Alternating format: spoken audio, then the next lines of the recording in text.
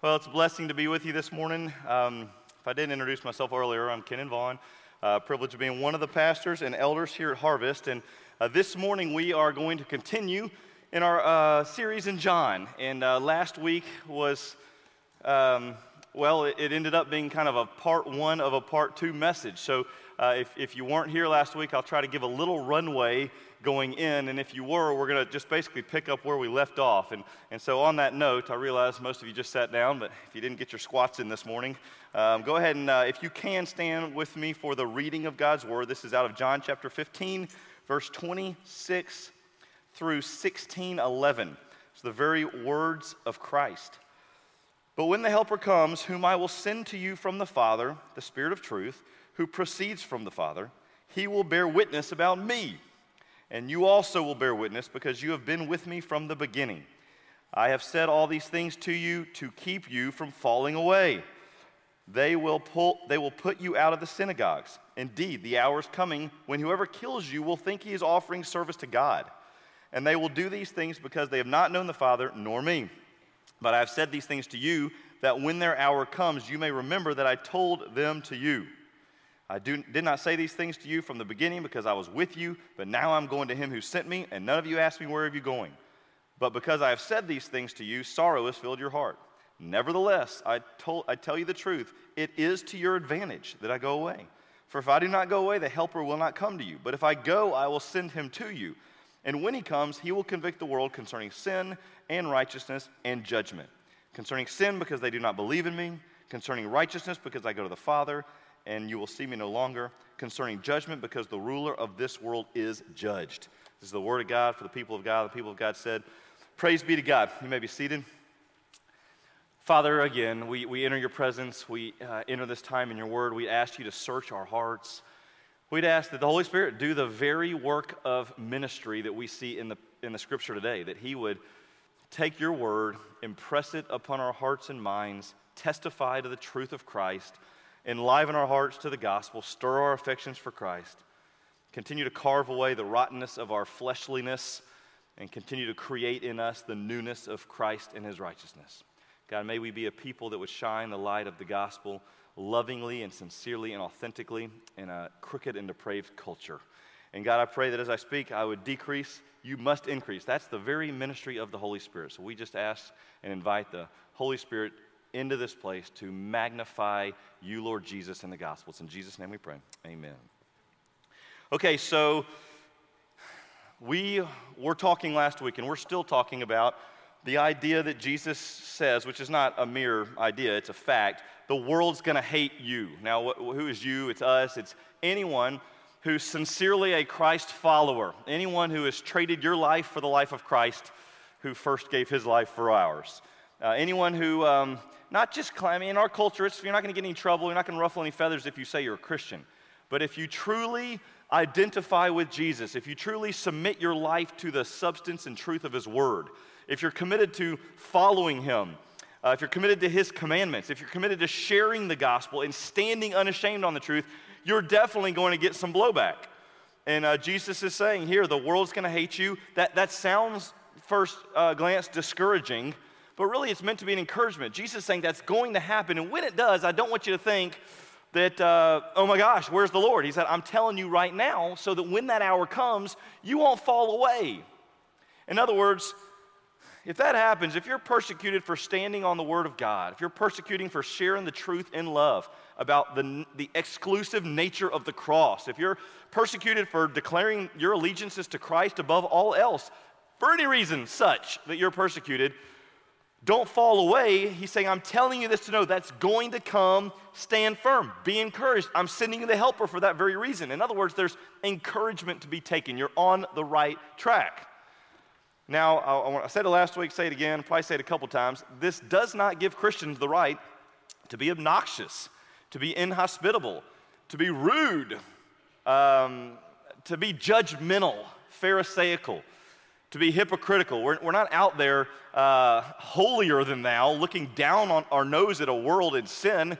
My goodness, that's the opposite of Christian who's had the gospel radically change our lives, we are the ones who recognize our sinfulness and brokenness and have empathy and compassion to those who are just as we once were before Christ illumined us, converted us, saved us, and is in process of sanctifying us. So we don't lord a level of holiness over them. We know our good deeds are as filthy rags. Our boast is in Christ alone. So we ought to be loving, Christ-like. I mean, the ministry of Christ, he's our example. He was not crucified for a pharisaical nature. He called out the Pharisees just as he called out the fornicators. He was crucified for being truthful, for having a message that says you must repent to enter the kingdom of God. And he gave that message in a world not just full of sin, but full of sinners, full of people who love their sin, thereby meaning they hate God. A world that is after the idols of power and money and sex and views people for what they accomplish and not who they are. And a world just full of every kind of malice and slander and gossip and immorality and evil. And his message is repent. And men who are in rebellion against God and they're left up to themselves in their flesh don't want to hear it. They hate that message. They don't like the light to be shined on the darkness of their hearts. And men who are self-righteous, that think they've graduated from that message. How dare you tell me here I am already living a good quote-unquote life is whatever standard they determine good by. I guess based on the evil around them, and they are thinking they're above that. They reject the message of the gospel. And so they turn over Jesus to be crucified, and the rebels crucify him, and it's the older brother and the younger brother that hates the message of the gospel. And Jesus said, they hated me, you stand on the truth, they're gonna hate you. All right, so this is kind of where we are, understanding that Jesus is saying if someone doesn't know they're sick or if they're unwilling to admit it, they can't really be helped. If they don't know they're lost or unwilling to admit it, they can't really be found. I want to be honest with you. Growing up, I'm 42. Growing up in 20th and 21st century America, in American culture, I wouldn't really have understood this text in terms of tangible experience. My experience has not been, for the most part, being hated because of the gospel. And I think we're in the moment of a real cultural shift, which is a sad one. But growing up, for me, again, let me just back up and say, still today, if all you're doing is saying, I believe God loves us, no problem. If you're saying, I believe Jesus died on the cross for us, no problem. If you're identifying as a Christian, no real problem. But if you're going to say, I think this is the infallible Word of God, I surrender my life to the Lord and His teachings, and whatever this Word says will trump whatever culture says as truth, and the gospel and its exclusive nature is that Christ is the way, the truth, and the life, the way to be reconciled to a holy God and our sin by the provision of God, and the judgment of God will fall on those who reject it. Now you're in hot water. If you're going to talk about men as children of the devil whose good deeds are as filthy rags before God, the culture will censure you pretty quick. So you can't really believe and say what the Word of God says. You can just kind of throw out some generalities. Well, growing up, it was okay to believe wholly in the Word of God, at least my experience. It was okay. The Word of God was generally appreciated, accepted, and even celebrated. It was kind of held up as a standard for a culture.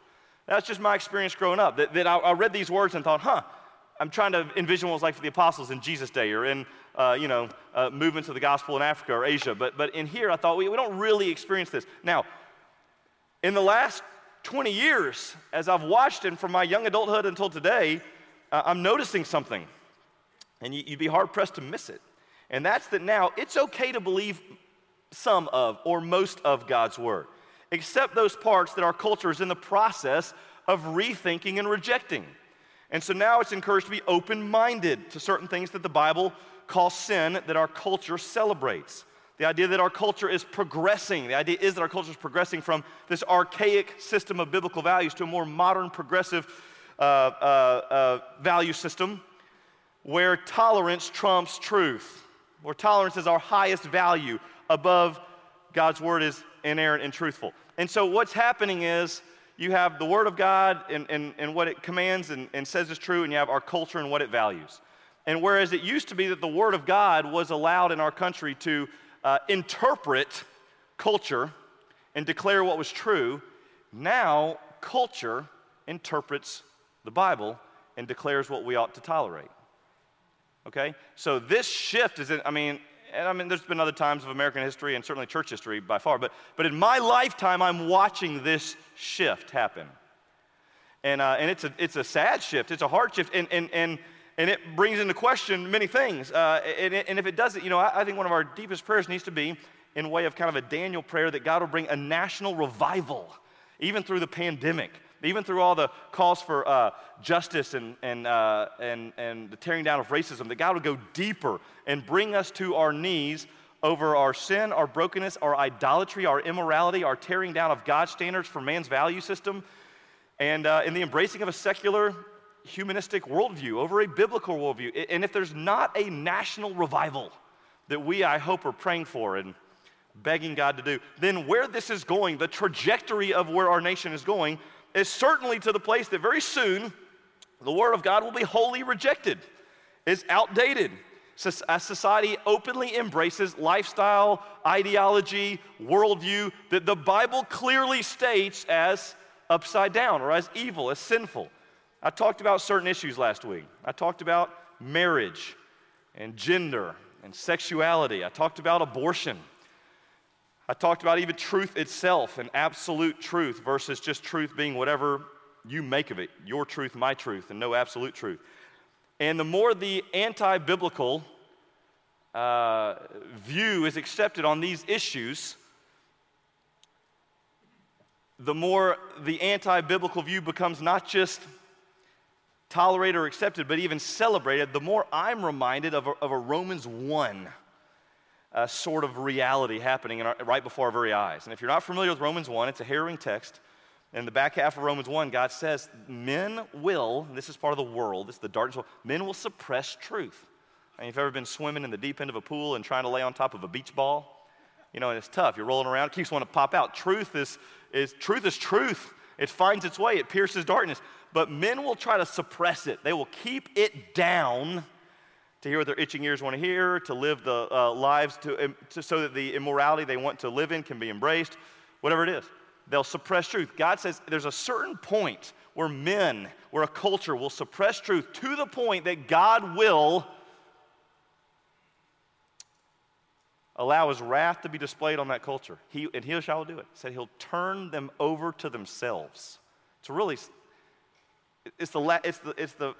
what we would never want for ourselves or even our worst enemy.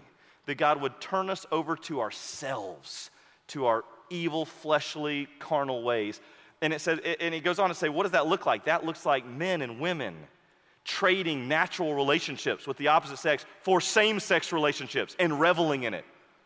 It says at this point there'll be all kind of fornication, all kind of evil and gossip, malice and slander. It says men will be creators of evil. And God will be wholly rejected. His word will be wholly rejected. And the passage finishes, the last verse in Romans 1 says, men will know it's wrong, but as a culture, they won't only accept it, they will give approval of it. They'll celebrate it. And I'm just, as a cultural exegete, I'm just looking out there going, golly, we are not far from this slippery slope to Romans 1, where God says, okay, give you over to yourself in the celebration of all kinds of evil. And it's a slippery slope. It's one that's heartbreaking that we are to pray against, that we are to be willing to believe God's word, to uphold God's word, to live out God's word. Again, not as hypocrites, not as judgmental. Jesus said, the world will know you by your love. One reason we're inconveniencing ourselves in worship right now is because, if anything, we'd love to be known for our love. We're not trying to do anything but adhere to God's word, love him with our whole heart, soul, mind, and strength, love others in his name, not deny what we know to be true, not be ashamed of what we know to be true, not be afraid to share, and as the bullets fly, don't be surprised. Okay, so here's where the text comes in today, but verse 26. Now here's the good news. When the helper comes, now Jesus is going to talk momentarily. When he goes, the helper will come. We see this at Pentecost, Acts 2. When the helper comes, whom I'll send you from the Father, the Spirit of truth. This is the Holy Spirit. This is the third person of the Trinity. Watch this. Who proceeds from the Father. He, that word, that pronoun in the Greek is actually a neutral form. It actually should be it. But it's translated he. This is bad grammar, good theology. The Holy Spirit is not an it. The Holy Spirit is a he. He is the third person of the triune Godhead, one God in three persons. That's what Scripture declares. And we understand and believe he will bear witness about me. Now, this is the entire ministry of the Holy Spirit summed up in a few words. The Holy Spirit comes bearing witness. He's testifying. He's declaring what is unequivocally true, irrevocably true about Christ and the gospel for men to receive or reject. And the Holy Spirit has the unique power to bear the truth before men in a way that breaks up the callousness of their heart and sinks the seeds of transformation deeply and begins a new work of creating a new man, of a man being born again. The Holy Spirit has this as his ministry, which is an unbelievable ministry, a ministry we can't do without, a ministry that we're forever grateful for in our own lives, that is the desperate need of our culture, a movement of the Holy Spirit. And watch this, and you also will bear witness to the Holy Spirit. Now, God can do this apart from man. He does this through dreams and through visions. He saves people in a myriad of ways. But here's the distinct plan of God. It's not going to be just that the Holy Spirit comes and does this work apart from us. You too, you and I, we will bear witness to the truth of Christ and to the gospel. We'll bear witness because we've been with him from the beginning, because of who Christ is, what he's done in our life. We'll bear witness. Here's the good news of the text. We will let it fly. We will open our mouths and declare the truth of who God is, of that which is declared to be good in his word, whether culture embraces it or rejects it. We'll be unashamed. We'll be sincere. We'll be authentic. We'll be loving. We won't be judgmental. We won't be haughty. We'll be humble. But we'll share what's true in Scripture. And as we do, as we just have a sense of faithful boldness, the ministry of the Holy Spirit takes those words which have to match a lifestyle for them to have integrity. And as they hit the airwaves, the Holy Spirit begins to take them and impress them into the minds and in the hearts of men and women who were blind. And he brings forth light into the dark places in their life, and the light pushes out darkness, and he brings forth salvation. He saves men through the testimony of the saints who have not soiled their own clothes. All right, this is awesome. By the way, this is the most exciting thing that any of us are involved in. In my head, when I preach this, I picture everyone standing and shouting on their chairs. I'm just teasing. I know better. But listen, there's nothing more exciting than this reality going on in your life or mine.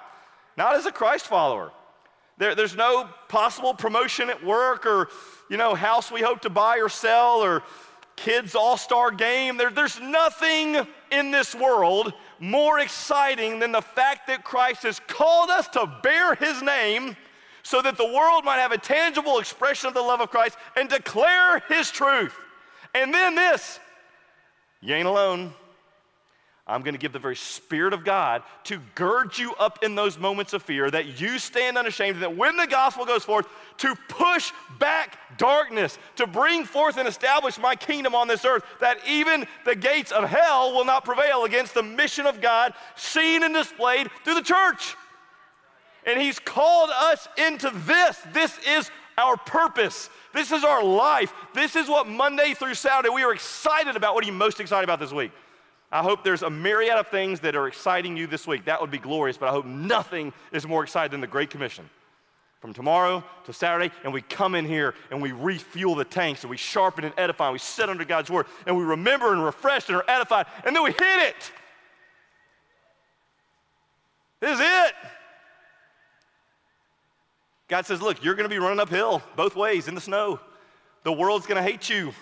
They're going to hate this message. Men don't like repentance, not lost men, not a culture full of them. It's going to be evil. It's going to be insidious. It's going to be filled with persecution. Here's the deal. You're not alone. There's no greater calling. You testify. The Holy Spirit goes to work. You're participating in the incredible kingdom expansion of our Lord Jesus Christ. This is it. I've said these things to you to keep you from falling away. The Lord Jesus is concerned that we'd become discouraged. He's concerned that we would compromise. That we would compromise in the face of suffering. That's a very natural concern because that's the tendency of man. I don't like it when people don't like me. I don't like it when they say all kinds of evil against me. And by the way, sometimes I'm the cause of that. That deserves my own confession and repentance. But I'm a people pleaser at heart. Jesus is at Kenan. You ain't gonna be able to please man and God on this one. But just know that I'm with you. Just know that when the persecution comes, don't fall away. I'm telling you this so when it happens, you won't shrink back. You won't love your life so much as to shrink away from the truth of the gospel. Don't fall away. They'll put you out of the synagogues. Indeed, by the way, one more thing on the ministry of the Holy Spirit. The ministry of the Holy Spirit is so comforting for me. I've shared this before. I'm not naturally an evangelist. I'm more naturally teacher-oriented and shepherd-oriented in terms of gifting. There's gifted evangelists. I've got two buddies that when they say Jesus, people just fall prostrate before the Lord. It's unbelievable. That's not been the case with me. I get those butterflies in my stomach if I know there's an opportunity to speak truth, or if I hear guys speaking what is the Bible declares is wrong, or reveling in it, a chance to represent the gospel, or even a chance to confess sin or seek reconciliation with a brother, or a chance to just preach the gospel to somebody's lost. And all those times, I get those pregame butterflies, like you're in the tunnel Friday night, and you need to take that first hit and get it going. That's how I feel. But the ministry of the Holy Spirit, it's so comforting. This is why Jesus is going to tell them, this will be better for you, which they'd be like, no, there ain't no way that's the right. But it is. It multiplies the ministry to the ambassadors of Christ who are us. And in those moments, like, not only does he empower us to stand, but when we do our part, again, it's the Spirit goes into the mysterious work of calling men to repentance. It's the efficacious calling of God through his Holy Spirit, that those he calls will come. And I've shared this before. It's like a man standing on a cliff, but he's in a dense fog. He can't see the edge. He doesn't know. And you're above it, and you see it, and you're calling, you're shouting to him, get away. He's dancing and having to get away from the edge. You're about to tumble to your death. And the man hears you and just thinks, fool, until a wind blows and the fog clears, and he goes, whoa! And he goes back. And he says, hey, I thought you were a fool. You were the only one willing to speak truth in my life. The world that hates you now loves you. That wind is the work of the Holy Spirit. That it's the wind of the Holy Spirit that pulls back the fog, that gives men the ability to see what they could not formerly see, and then to receive Christ by grace through faith. Some people would say that the idea that the Holy Spirit's got to do the work, that from everything we know in our understanding of Scripture and the doctrine of election and the efficacious calling of men by the Holy Spirit, some men would say that hinders or dampens evangelism. I would say my experience is the complete opposite. It's what pushes me into action. It's what gives me great hope. It's what gives me confidence. It's what gives me excitement. If I thought it was merely up to me to give an eloquent presentation of the gospel in just the right way, at just the right time, to just the right guy, I'd live in fear. I'd know I'm always taking this, but I just have this sense of steeled will that I can just open up and faithfully share. I can be raw and authentic. I can mess it up and stumble and bumble, and that's enough. The Holy Spirit takes that testimony. He begins to drive the stake of repentance into a man's heart, and it's exciting. And there's nothing more exciting.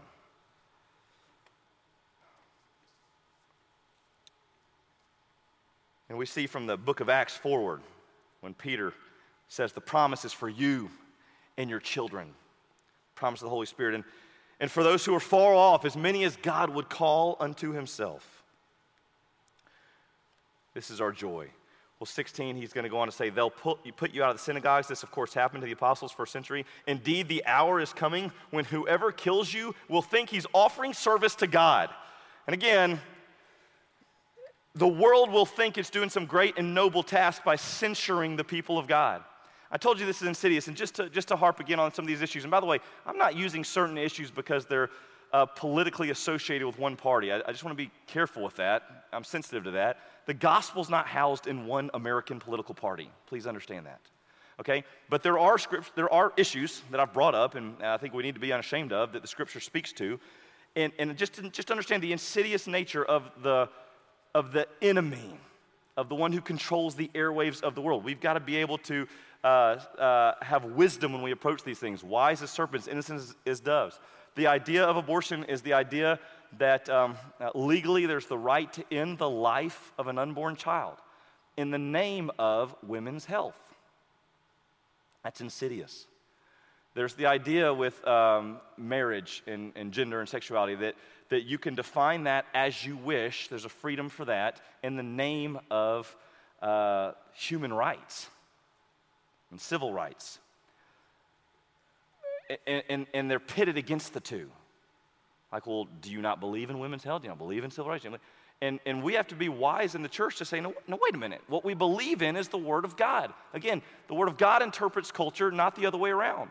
So these aren't pitted against one another. And we are all for women's health and civil rights and human rights. We should be leading the way, championing these causes, but not at the expense of truth, in alignment with what is true.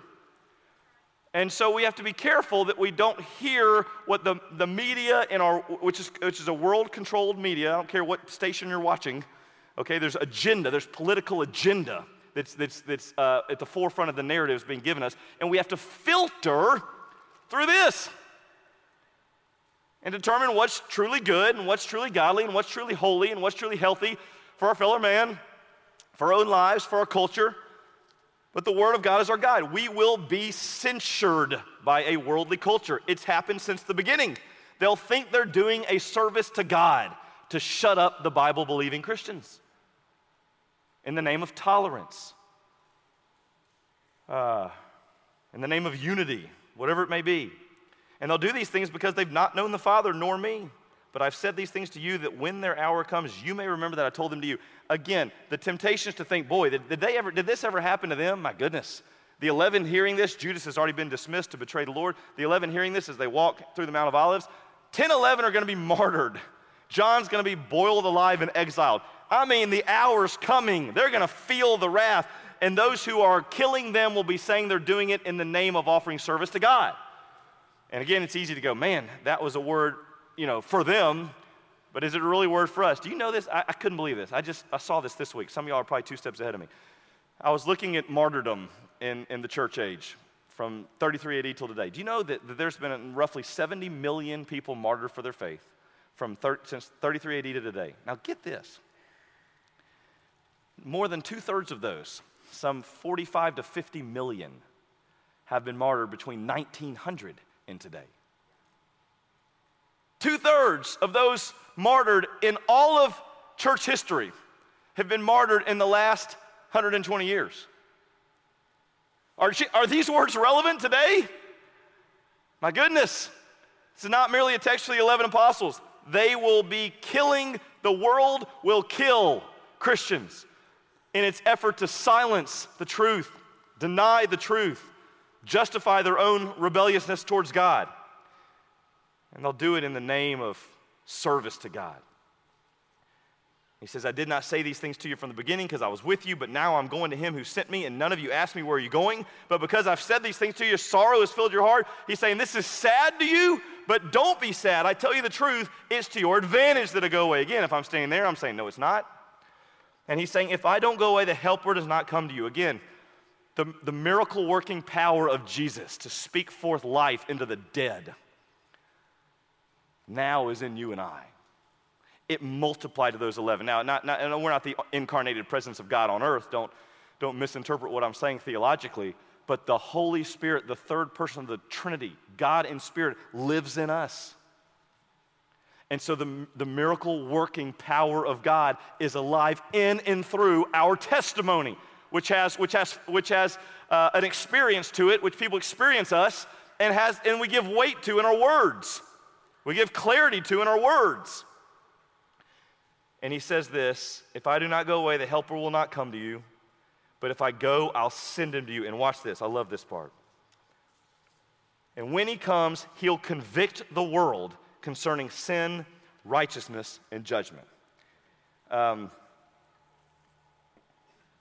share this illustration. If some of y'all are familiar with the Band of Brothers, the documentary a couple years ago on Easy Company. They were a World War II battalion. I'm not sure what the right word is. They flew in the paratroopers, and the way they had to do it was they had to fly extremely low. I found this fascinating. because they didn't want to drop these guys off high in the sky where they could be targeted and shot down. So for their protection, they'd go in low, which left the plane very susceptible to the enemy fire. And they also had to go really slow so that they could have a safe evacuation of the paratrooper. And they flew in at 600 feet. And that's about exactly how long it takes the parachute to perform its function properly, so that thing would open just before they hit the ground. So the pilots who flew in had to fly low and slow right through the midst of enemy fire in order to deliver the goods, so to say. I was thinking about this in the ministry that we have, what we're called to do in a world that hates us, that hates the gospel. Our ministry is to fly low and slow in the midst of enemy fire and drop off the goods. Drop off, that's what's true. In that group, Easy Company, there wasn't this, well, hey, wait a minute, we're going to get shot. The obvious answer was, no kidding. That's your mission. If you make it out, praise God. That would be icing on the cake. Not exactly planning on that happening for everyone, but here is the mission. This is our mission. Wait a minute. We're going to get persecuted. Some of us are going to die. What's the response? Yeah, that's why I'm telling you this. We're not to be a panicky bunch when the world hates the gospel and therefore there's enemy fire. That's not supposed to freak us out. I told you this so you won't fall away. You with me? Here's the ministry of the Holy Spirit. Here's what you're delivering. You fly low, slow. You deliver the goods. Here's what happens. The Holy Spirit will convict the world of sin, righteousness, and judgment. Let me just finish with this. Convict the world of sin. Man in his lostness. Man unaware of his need. Man empty and unfulfilled, searching,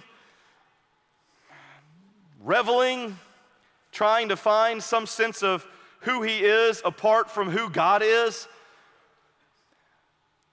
And the Holy Spirit does a work, which you and I can't do, but I'm thankful that it's his ministry and not mine. I'm thankful he does the heavy lifting. The Holy Spirit turns a light on that we can't get to in a man's heart, and it's a light that reveals the darkness. It's a man becoming aware of his nastiness, whereas before he thought he was a pretty good guy. Or before it was all in the name of a business deal, or this is just what people do, or it was it's just a hobby or a habit. All of a sudden, he sees evil as evil. And all of a sudden, he sees it's not just a misdeed or a word. All of a sudden, he sees its tentacles are all the way down in him.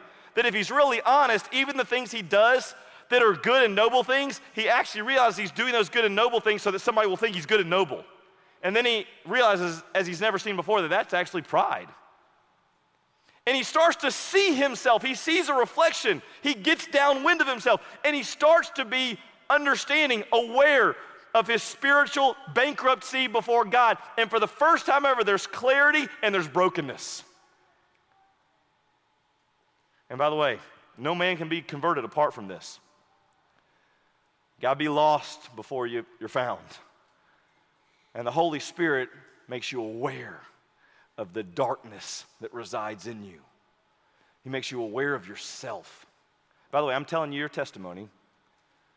I hope that if this has not been your experience yet, then I don't know how there's new birth. There's no new birth apart from an understanding of your brokenness, rebelliousness, wretchedness, and evil.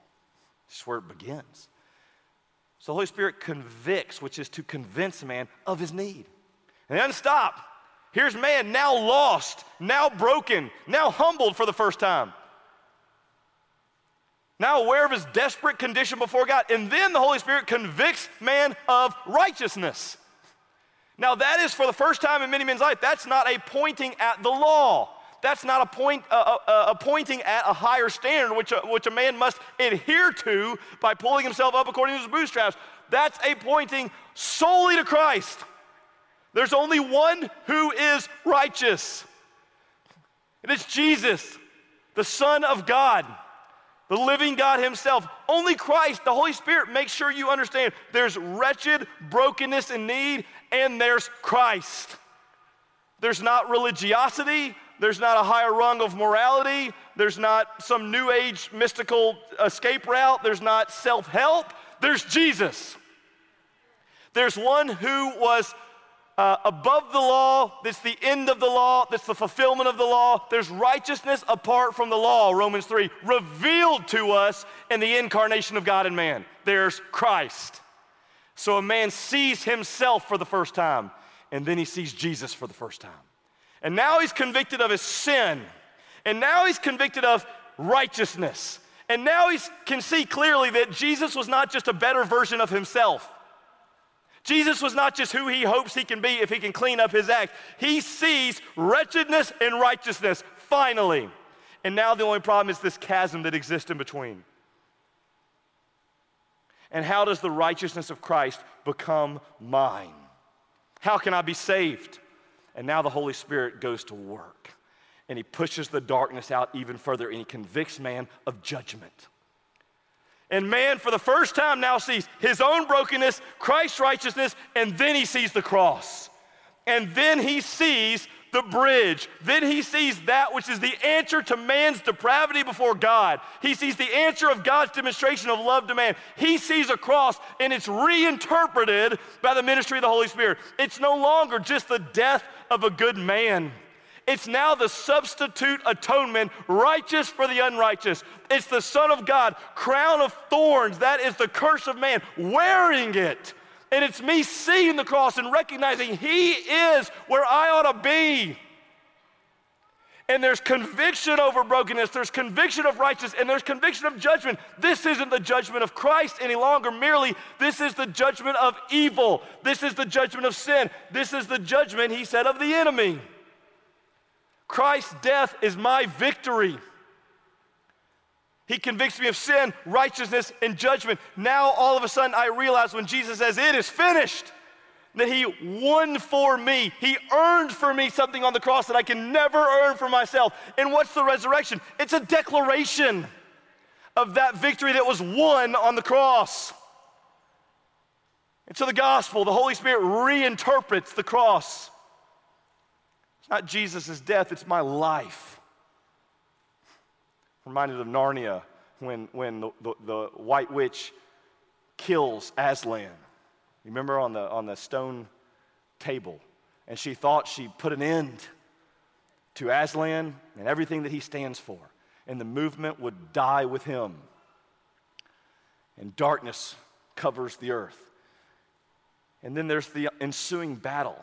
And while she's fighting the people of God who are despondent and hopeless because the king is dead, where is he? He's breathing life into those stone statues who had died in faithful service to him, and they're coming back to life. And then he's leading them to the battlefield where he steps upon the stone and he roars in victory. And the white witch shudders, and in that moment she says, "How could it be?" Realizing that when she killed Aslan, all she did was make a path to life for everyone else who is trusted in him. The Holy Spirit, he takes the testimony of your life, he takes the testimony of your words, and he convicts men of their sin and of righteousness and of judgment. And we're not meant to shrink back from that. We're meant to fly low and slow in the midst of enemy fire and deliver the goods. And let the Holy Spirit push forth the light in darkness. Father, I pray that we would be faithful. Our calling is beyond anything that we can do or accomplish apart from your Holy Spirit. And so we just invite more of you, less of us. Fill us with the empowerment that is promised. You said, Lord Jesus, it's good for us for you to go, and we'll trust you. And it's good because your Holy Spirit, the helper, comes and abides in us, resides in us, goes forth in us and through us. So God, let us be wise unto the times we're in. Let us be unashamed of the gospel through which you have delivered us from the domain of darkness and transferred us into the kingdom of your beloved Son. Lord, I pray that you would be our treasure, like the man who finds the treasure in the field and sells everything he has to buy that field. That we would lay our lives down. The world can hate. We're not going to return hate for hate. We're not going to return evil for evil. That we would stay the course. That we would endure whatever suffering we must. That the gospel go forth, and that the testimony, the testifying of the Holy Spirit and the people of God make known your glory and your name to the ends of the earth. That's our prayer. That's our heart. Let us be faithful, Lord Jesus. In your name we pray. Amen.